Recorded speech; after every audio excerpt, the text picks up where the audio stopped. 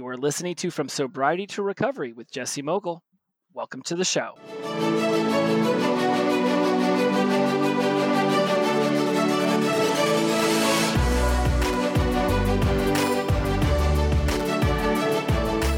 Welcome back to From Sobriety to Recovery. I am your host, Jesse Mogul, and I am in addiction recovery.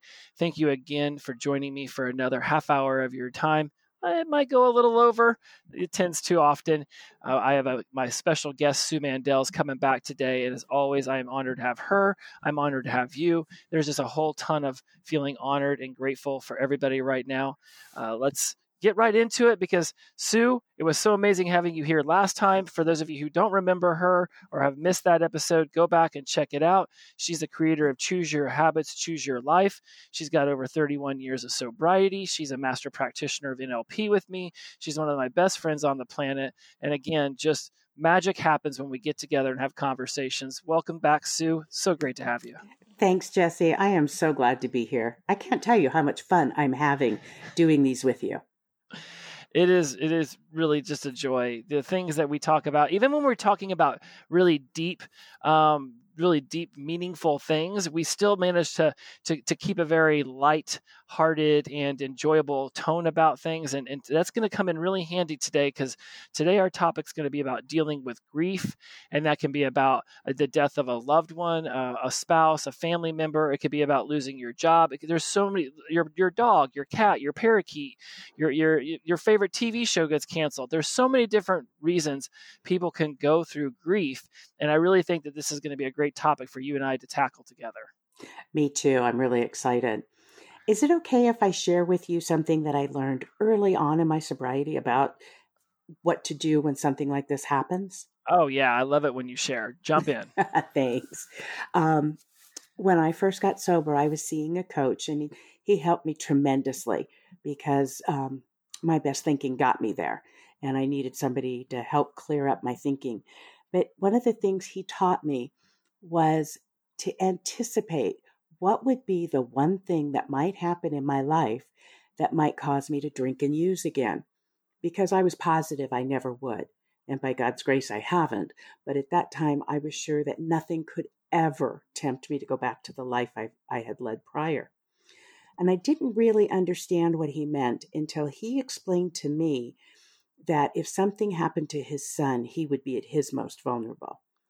So I wasn't married, I didn't have children, and I had an amazing relationship with both my mom and my dad. So I figured that the thing that would be the scariest for me, the hardest to deal with, would be if something happened to one of my parents. Well, right then and there in his office, he had me create an action plan. What I would do if something happened to one of my folks.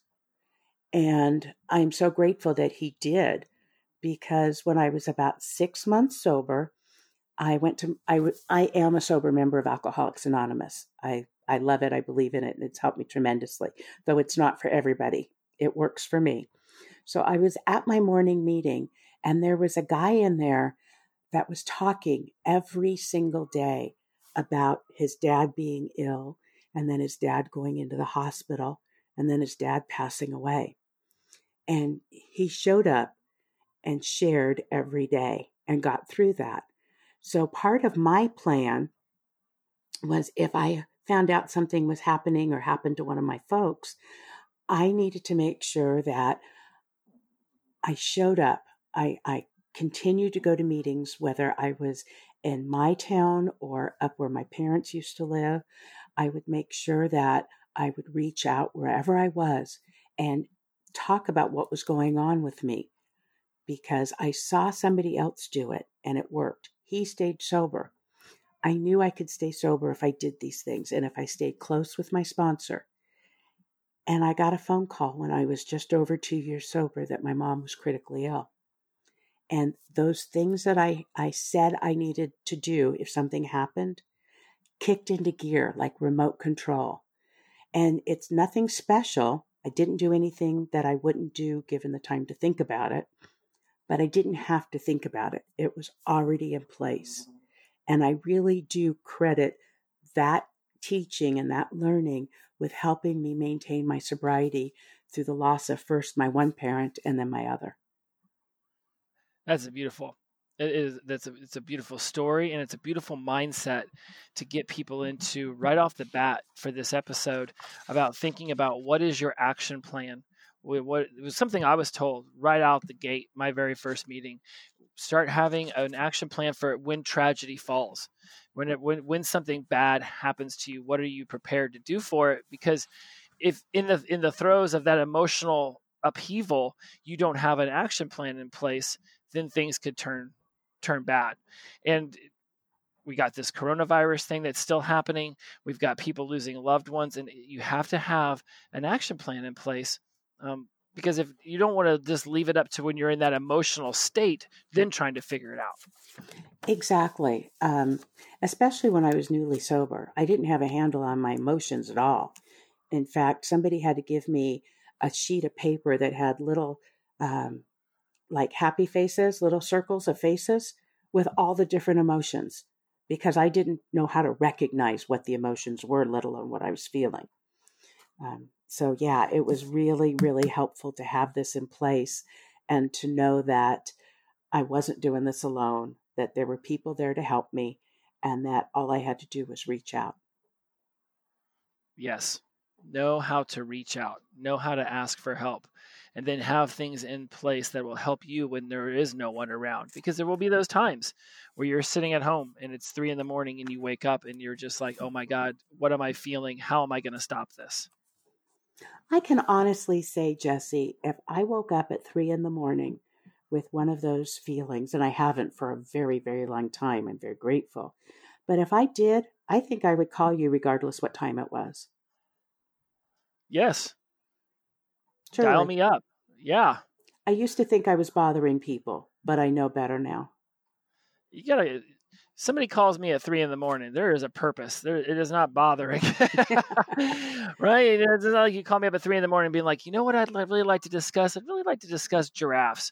Like, why are their necks so long, right? Why do alpacas and llamas look like sheep giraffes somehow mated? Let's discuss that. There's a reason for it, and you know, the beauty about a podcast is that there's been many times I've been able to go back and listen to some of my favorite episodes of different podcasts that I listen to, because sometimes there's a comfort in hearing Brooke Castillo's voice or any of the other ones that I listen to. It's like Business Wars. I'll listen to those sometimes just to put me to sleep. And there's so many things that people can start thinking about now before grief hits them. And I've had people have the audacity to tell me, oh, well, yeah, you think that, this has been so easy for you.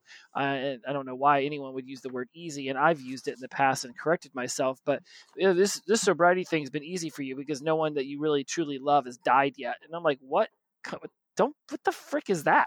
What a horrible thing to say. Yeah. Those people got some business and some issues that they need to tend to on their own. It's clearly not about me. Yeah, without a doubt.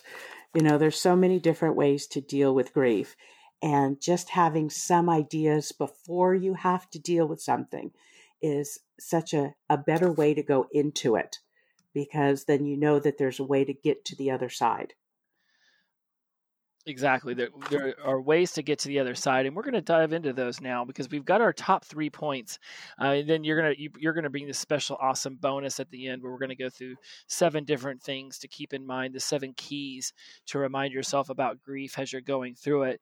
One of the very first things that we've talked about in the past was about how don't try to be so strong that you don't get to process your emotions. And emotions are so difficult for people in addiction recovery, regardless of where they're at in it, because for so many years we just bottled them up and pushed them down. And I mean, hell, I'd be willing to bet the majority of the reason why anyone becomes addicted to anything is because we're trying to mute emotions that we don't know how to process.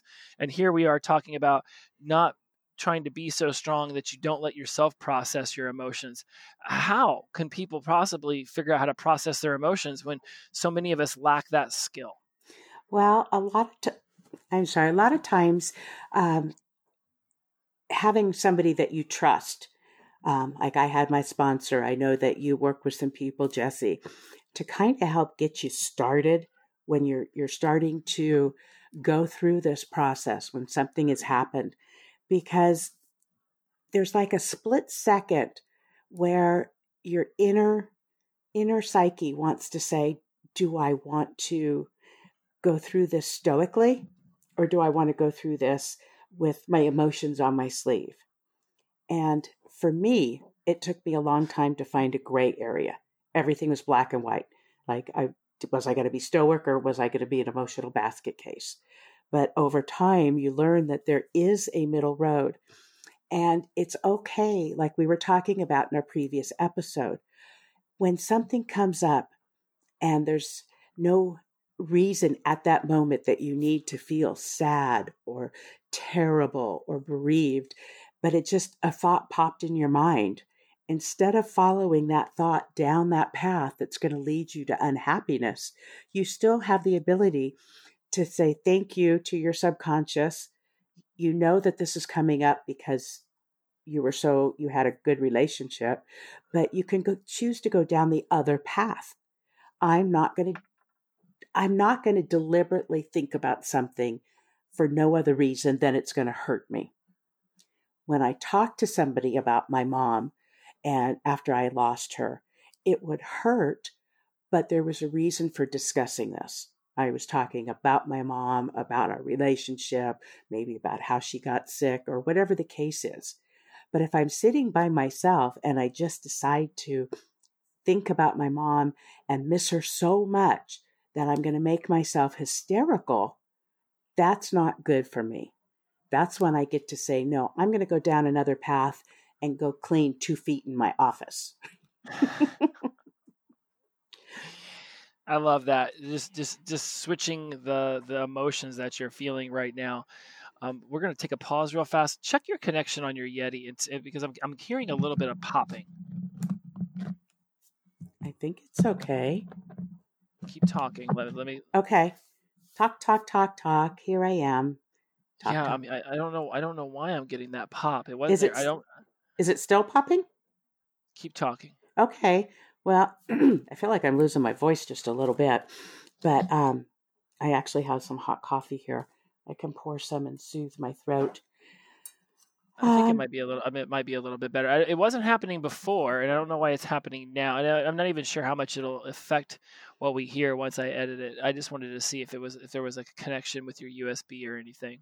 Okay. I hope it's okay.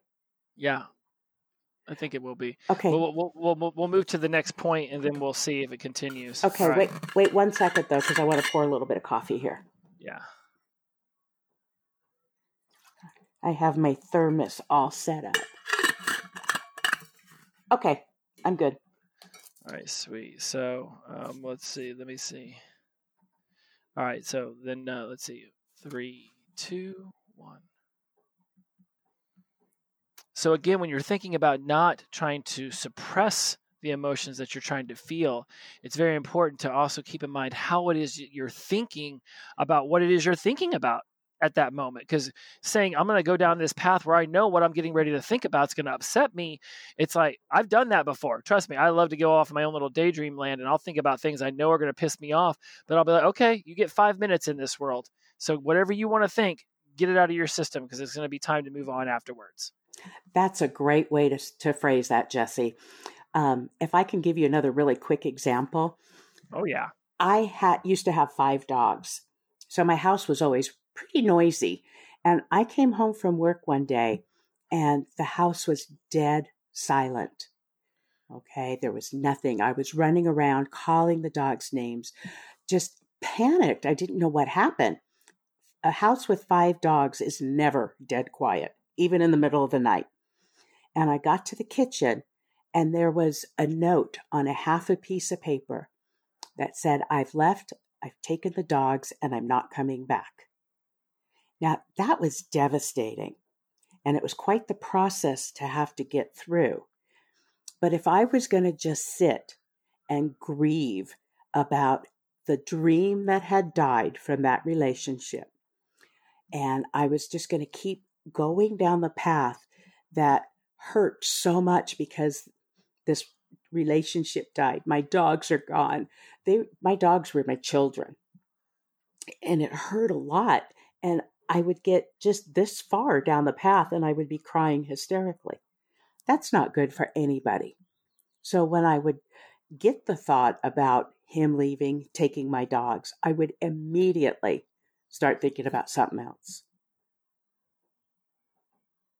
Now, what would you say when people say, well, because I love doing that, but I feel like there's going to be some people out there who are going to be like, well, so now you're telling me not to think about the bad things. Now you're telling me not to think about the sad things that are happening. And I know that's not what you're trying to do. So I want you to expand upon this. Definitely not, because you do want to feel the feelings. They wouldn't hurt so much if you didn't have such a great relationship with whatever it was, a parent, a spouse, a coworker, your job, whatever the case is. If there wasn't a true bonding and caring, there would be no pain with loss. It's just part of life.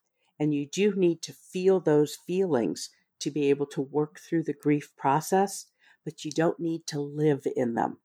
That's the difference.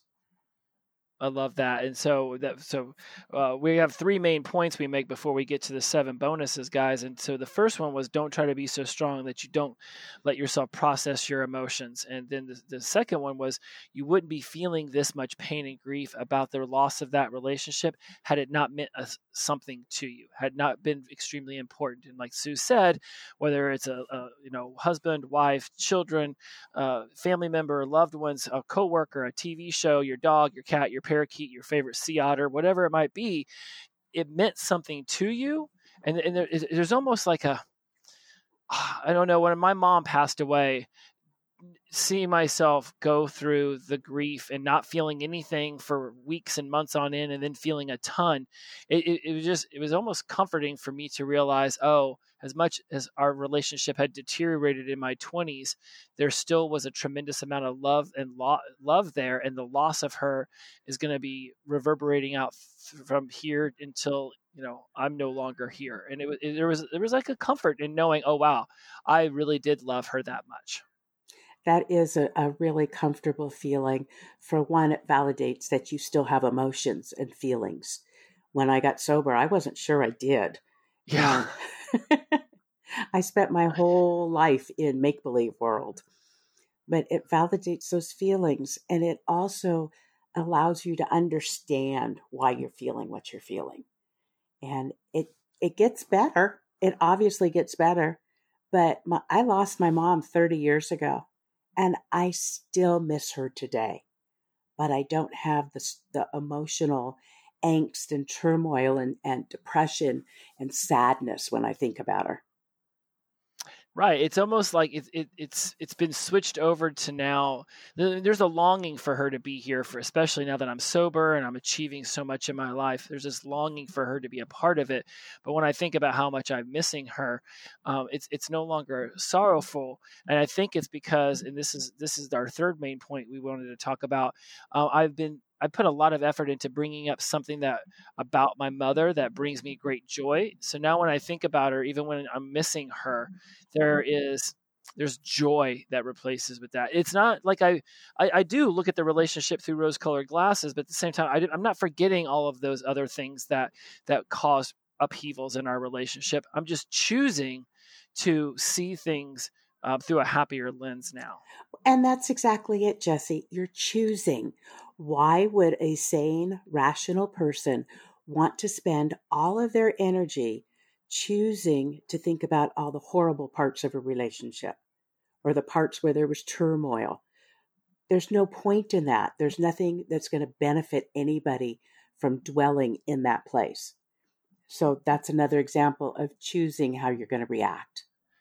I have a cousin, and her mother was my aunt, and my aunt, she went down some pretty bad paths on her way to dying, and she did some pretty bad things to my cousin, and I feel extremely bad for the things that my cousin had to go through when my aunt was still alive. And my cousin still lives with a tremendous amount of animosity, almost bordering on seething hatred. And this woman has been dead now for a decade, and I really wish that she could release that, because I think there would be a lot of healing if she could just start to see her mom through these rose-colored glasses of like, yes, there was some bad things that alcohol and drugs did to her, but deep down inside, she always loved me. And while she was hurt and she didn't express that appropriately, I should release it now. Even if your cousin could never get to the place that I know she loved me and she was doing the best that she could, it's still not serving her to live in the hurt from the past, because she's living in what happened before. She's not living in what's happening in her life today. There's a big difference. There is a big difference. Right. Expand on that a little bit. Well, if something happens to you as a child, something that's very regrettable, maybe there was abuse or violence in the home, or you didn't have enough to eat, something that wasn't good as a child. Maybe you were passed around to different people, whatever the case might be. If I'm going to think about how awful that was and how much I hated what those people did to me, I have closed myself up. Think of like a walnut shell. It is closed so tight you can't get into it without a pick. But if I could let that go, because I had no choice then. I had no control and no power.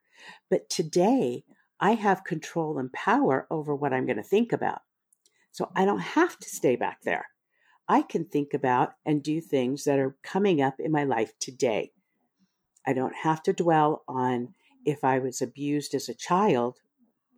Thankfully, I wasn't. I have a lot of friends who were, and they've been able to go past that, use that experience to help others with what they have learned in the years through their process of dealing with that situation. And they're living in today where they have control, where they have choice, and just using the information from the past and not living in the pain of the past. Does that make sense? It does make sense. And I've talked a lot about this in the past with my listeners, about how you'll see somebody who goes through a tragedy. Let's say person A was sexually assaulted as a child, person B, same sexual assault as a child, yet one goes off and becomes an advocate for children sexually assaulted, speaks up, becomes a lawyer, does great things with it. Another person turns to addiction, drives their lives down into the gutter, and yet it was a very similar sexual assault that happened. And I say, look, it's a choice, and by no means am I belittling or downplaying the tragedy and trauma that you had as a child, but your trauma is not your fault, but it is your responsibility to heal from it. And I think that's what you're getting at, is that you have this choice to either, grow in the sunshine of making it through this trauma and releasing the grief, or you can die in the shade where you just allow that grief and trauma to become what pretty much determines the entire life. That's it exactly. I mean, how many times do you see the scary old man that lives next door, like in Home Alone? Everybody thought he was a mass murderer, and it's because he was grievously unhappy and he hadn't let it go. Who wants to go through life being that miserable? And, it is a choice. It's not an easy choice. And if you need help to get to the other side of that, then it is your responsibility to reach out and ask for help, because you don't need to live in the pain. You get to live in the sunshine.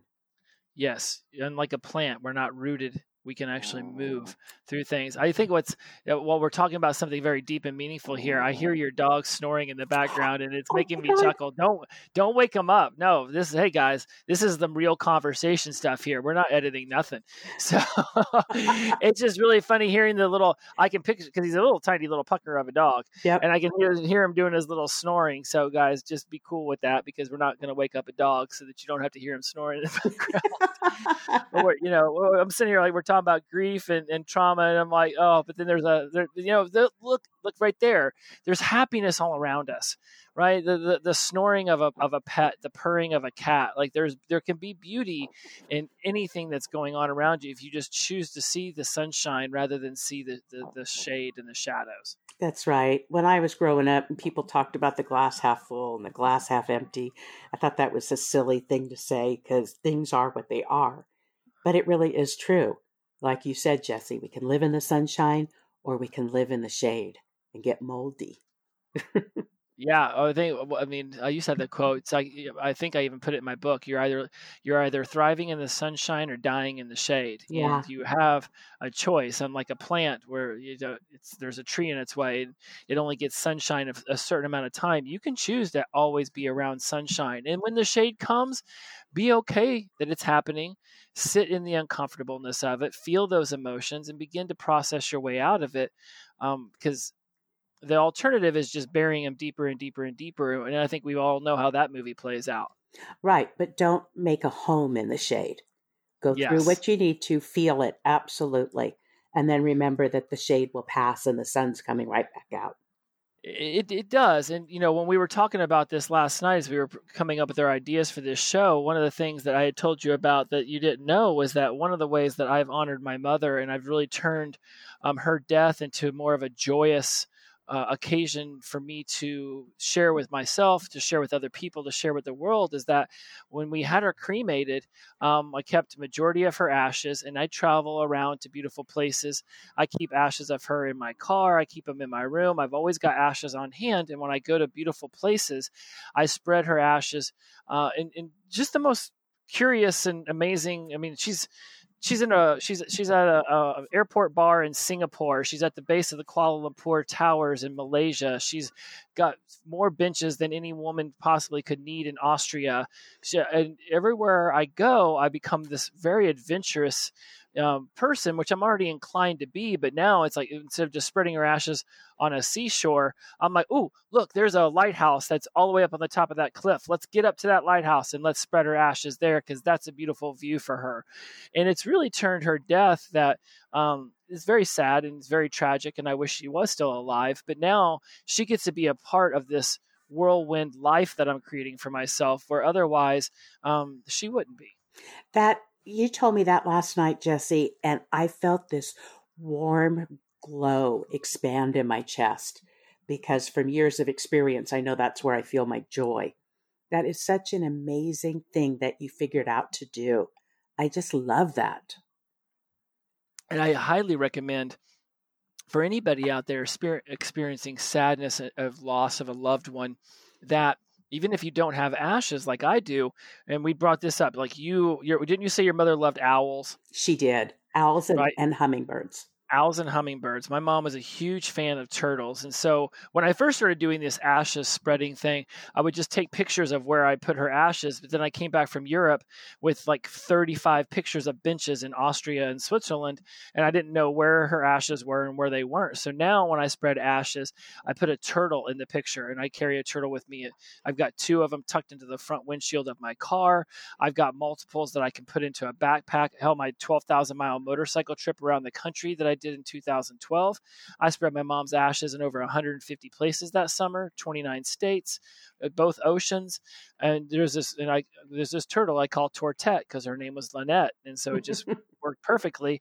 And now I've got hundreds and hundreds of these pictures. And so for you out there, you're looking for a really cool way to have your loved one share in these beautiful things that you're doing. Go out and find an owl. Go find what was their favorite animal. Something about them. You can find a trinket of it, and you can hike or whatever it is. You get to this destination with that trinket on you, and then you can sit there and you can take a selfie with it, and you can always remember that you did that in memory of them.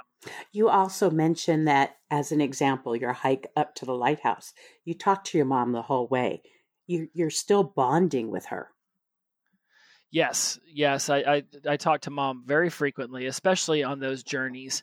And lots of times it's just, I just talk to her about what I've been doing, and it's like, I feel the energy whenever I really am channeling with her, when I'm just like, hey mom, this is me, just checking in, and talk to her about what I've been going through, the ups and downs and the ebbs and flows, and there's an energy that comes through specifically thinking about her and on these hikes or whatever the activity might be. It's very powerful, and I feel it. It's beautiful, Jesse. I do something similar, but a little bit different.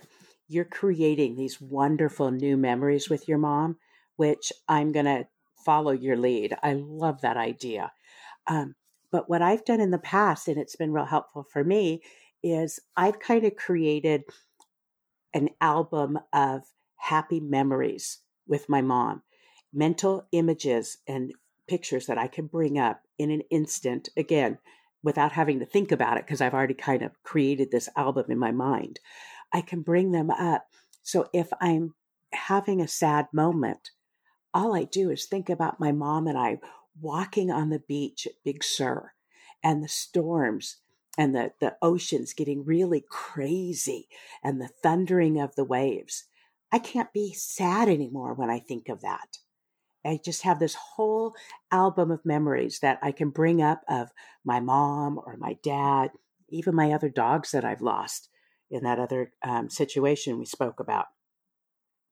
So it's a really nice tool, both creating new memories and keeping our old ones alive and happy. Alive and happy. I think that's one of the keys, because I've heard from other people, and it's happened to me as well. So I shouldn't just make this a second person kind of situation about how it's like, well, the memory of them seems to fade and fade.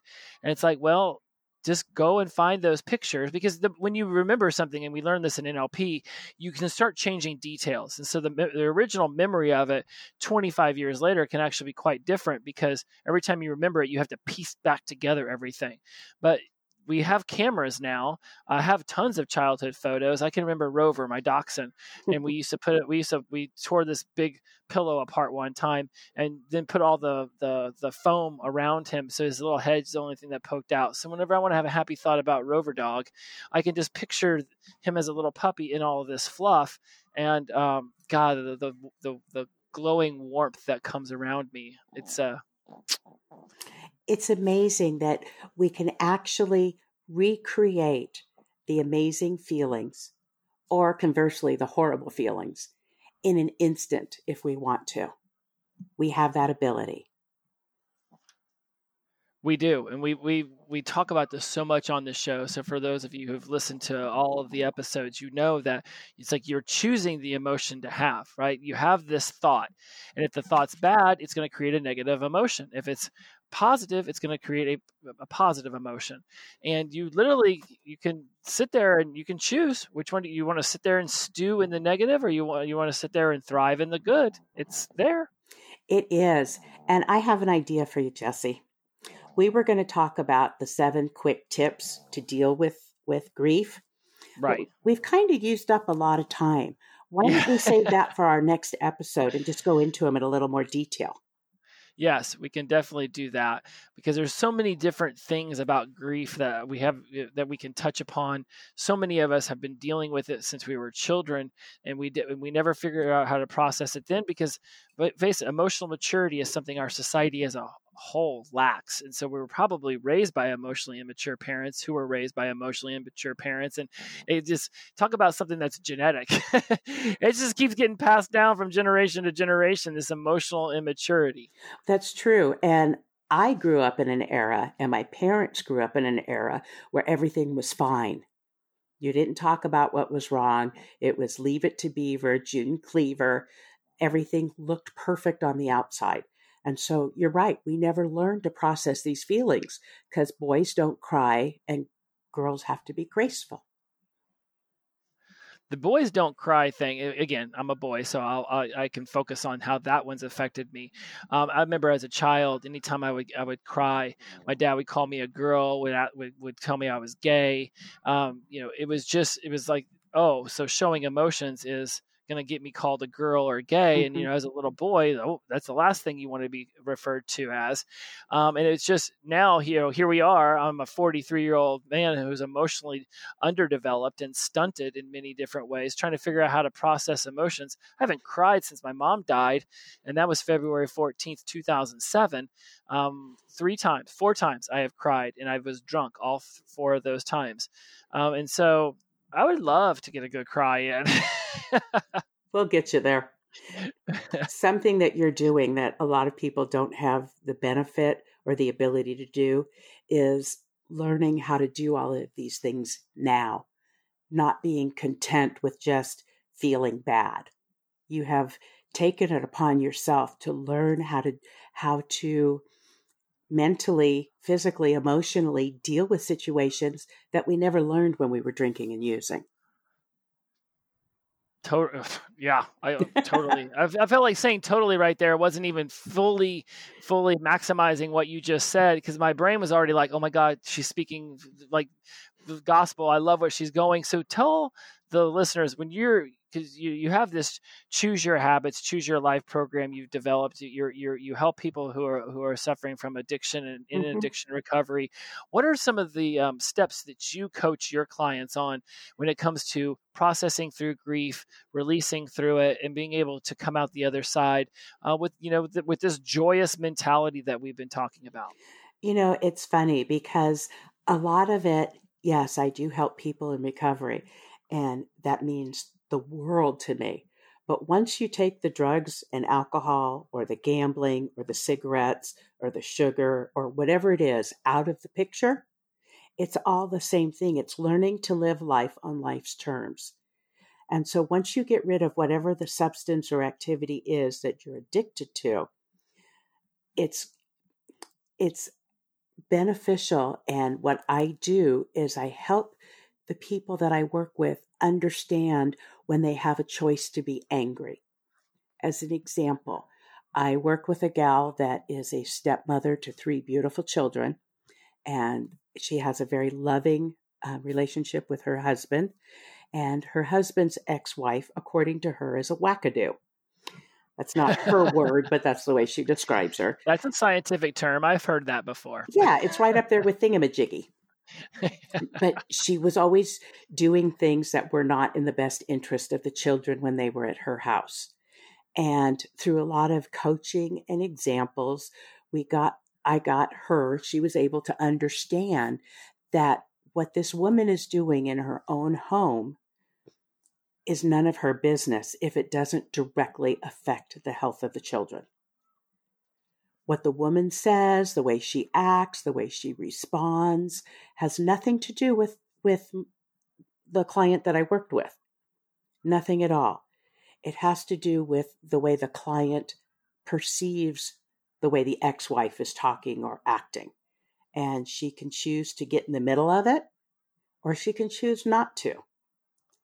It's like I choose not to get in the middle of the craziness of the coronavirus. I choose to do what I think is responsible by social distancing, by washing, sanitizing, and all those things. And whatever's going to happen is going to happen. I don't need to get in the middle of it.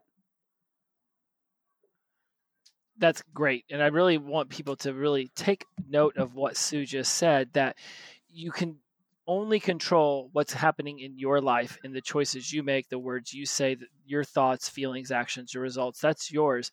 What somebody else is doing in their other house, what's happening hundreds of miles away. I think whether it was earlier in this episode or in the previous one that you were on, when you talked about the Rodney King riots and how you were 90 miles away, and why would you watch the news about that when that's not even directly affecting your life? Do you need to see all of that? It's like, take yourself out of situations that you really have no right being in. When you go by an accident on the freeway, why do you have to stop and look when you don't want to see it? Why can't you turn your head the other way?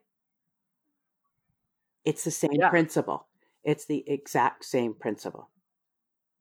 Yeah, why do people rubberneck at train accidents and car accidents? It's like, what on earth do you really want to see that for? Because they want to be a part of it. They can tell you what they saw, what they felt when they saw it. It's like somebody saying, do you remember when the towers fell? I know exactly what I was doing. Now, yes, that affected everybody in this country beyond measure. But a lot of people I wasn't in New York. I wasn't there. I could tell you what I felt when I saw it at home, but that still isn't as important as how I had to deal with it.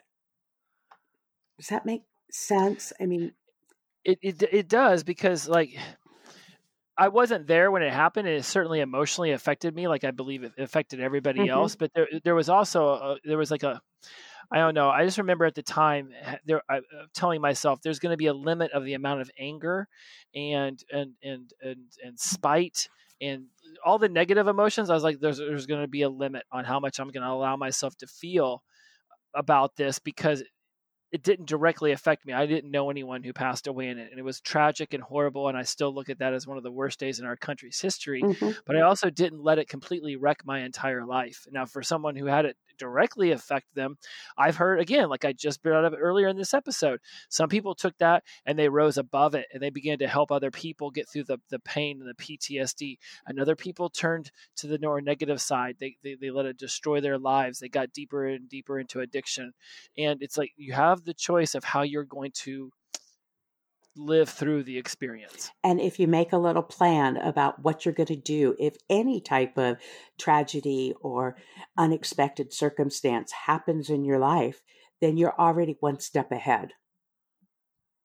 This is a message that way beyond just for addiction recovery, people, for people trying to get sober, people who are sober, people looking for the addiction recovery journey to start.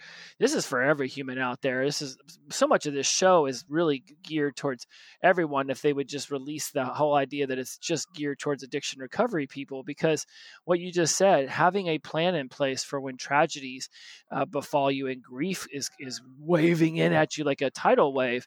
When you have a plan in place, it's substantially easier to begin to process it. That's like what I was saying. Once you take out whatever you're addicted to, the activity or the chemical, it just comes down to living life the best way you can. The best way you can. Yep. You know, you said earlier, because when people say and you said living life on life's terms, right. I don't really know how to grasp that. I don't know how to put my head around that. What do you mean by it? And what's an example of that? Life's terms right now is the coronavirus. It's something that I have no control over. It's life on life's terms, and I get to choose how I react or respond. And there's a difference between reacting and responding. I try to respond. I try to have a deliberate being about me rather than reacting like shooting from the hip. And so that's what you mean by living life on life's terms. Right. When my ex left with all my dogs, I had to live life on life's terms. It sucked, and I had to learn to get past it. And over the years, I have felt pieces of me slipping back into place because it's been a process, but I haven't wallowed in it this whole time. I've still been moving forward because I choose to live life moving forward, not living backwards. That's what I mean by living life on life's terms. Whatever it puts in front of you, you deal with it the best you can with the resources that you have.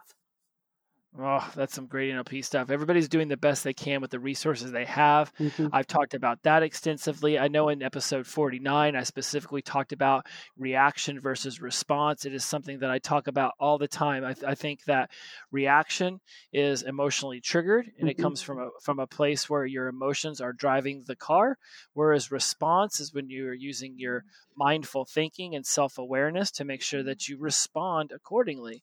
And so I love that you're bringing that into the conversation, because now I can fully understand, okay, living life on life's terms. It's like, okay, this just happened. This isn't what I want to be happening, but let's figure it out. Right. Because that is the situation. I've got a friend that 23 years after her divorce said to me, sometimes I think about what it would be like if we were still married. I'm sorry, that's not healthy. Wow, no. That's not living life on life's terms. That's living life in a dream or in a wish. And there are so many different times in our lives, that I can picture these huge forks, right? Like, oh, do I want to drink soda water or water right now? That's like a microscopic fork in the road. Then there's these ones that are like gigantic, where you're like University of Florida or Ball State University. Take this acid at the Grateful Dead show in 1994, or don't take the acid at the Grateful Dead show. You have these huge crossroads, these huge forks that are created, and sitting there and wishing that you could go back and take the different fork, like I have many times, especially in the very at the end of my addiction and at the beginning stages of my addiction recovery and sobriety, I would beat myself up. Why didn't I manage my drinking better? Why didn't I manage my drugs better? Why did I insist on always working through Thanksgiving and Christmas so I could do a bunch of drugs on New Year's Eve? Then why didn't I go home and visit my mom for Christmas, because now she's dead and I would love to just had one of those Christmases with her. You beat yourself up over things that cannot be changed because time machines don't exist. And that's very effective for you, right? Yeah. It's great. Nothing better than sitting there and just stewing in a decision that I can't even decide to change what I said to you 5 minutes ago. I can only control what I'm going to say to you now, what I'm going to do now. And that's how with this coronavirus, it's like, it's happening. We can't go back and magically make it not happen. We can't say, hey, Jess, you get to keep your job. I don't even know. I'm day 2 of this whole thing. And so from losing the job, I'm not even sure. People keep asking me, well, how you doing? How do you feel about it? I don't know. In a month, if I've got my websites fixed and I've got my book published and it's a bestseller and I've learned all this cool stuff, I might be thrilled. That's because I'm choosing to start moving forward on all these projects. Because if I just sat here in my room and watch Netflix for 12 hours a day for 30 straight days, I can guarantee you I'll be feeling a lot worse about this quarantine than I would if I had chosen to be productive during it. Don't just stay with Netflix. Get Disney Plus too. You're right, Jesse. It's all about how we're going to do the next step. So in wrapping this up, you're talking to your clients, you're helping them get through it. You're getting them to understand living life on life's terms. What if every addict out there right now could hear your answer to this question, it somehow got simulcasted to all of them, what is the one thing you'd want them to know about getting through and dealing with grief? There is always the other side. Always. If you put one foot in front of the other, you can always get through whatever's in front of you. It's beautiful. You say everything so succinctly and so perfectly. I swear you are. Like I said at the beginning, before we got on the microphone, one day you're going to go from guest to co-host, and we're just going to have you on once or twice a month just to talk about cool stuff. Thank you so much, Sue, for coming back and talking about grief with my listeners. This is something that I really feel determines so much about the flow of our lives, is how we're dealing with our emotions when it comes to grief, of whether it be the death of a loved one or the loss of a relationship or a pet or a job, or, I know I jokingly say, the favorite show gets canceled, but I know some people who did not take the Game of Thrones ending very well. I know.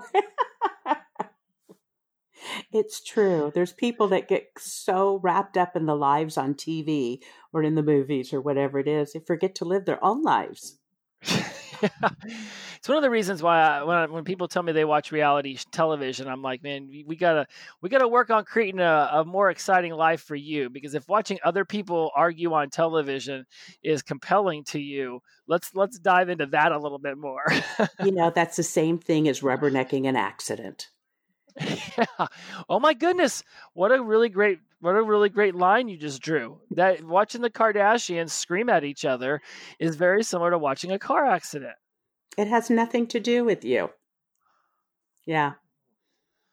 Nothing. So live your life. You asked me the other day what my basic philosophy is of living through life since I've been sober.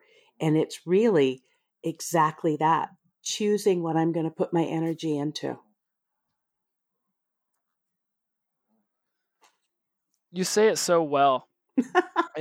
and for everyone out there listening, you will notice a running theme when Sue and I talk. It's about, what are you choosing to feel about this? What are you choosing to think about this? Because your thoughts cause feelings, which drive actions, and you have to be aware of those. These thoughts, 40,000 a day, means you're going to have 40,000 feelings a day.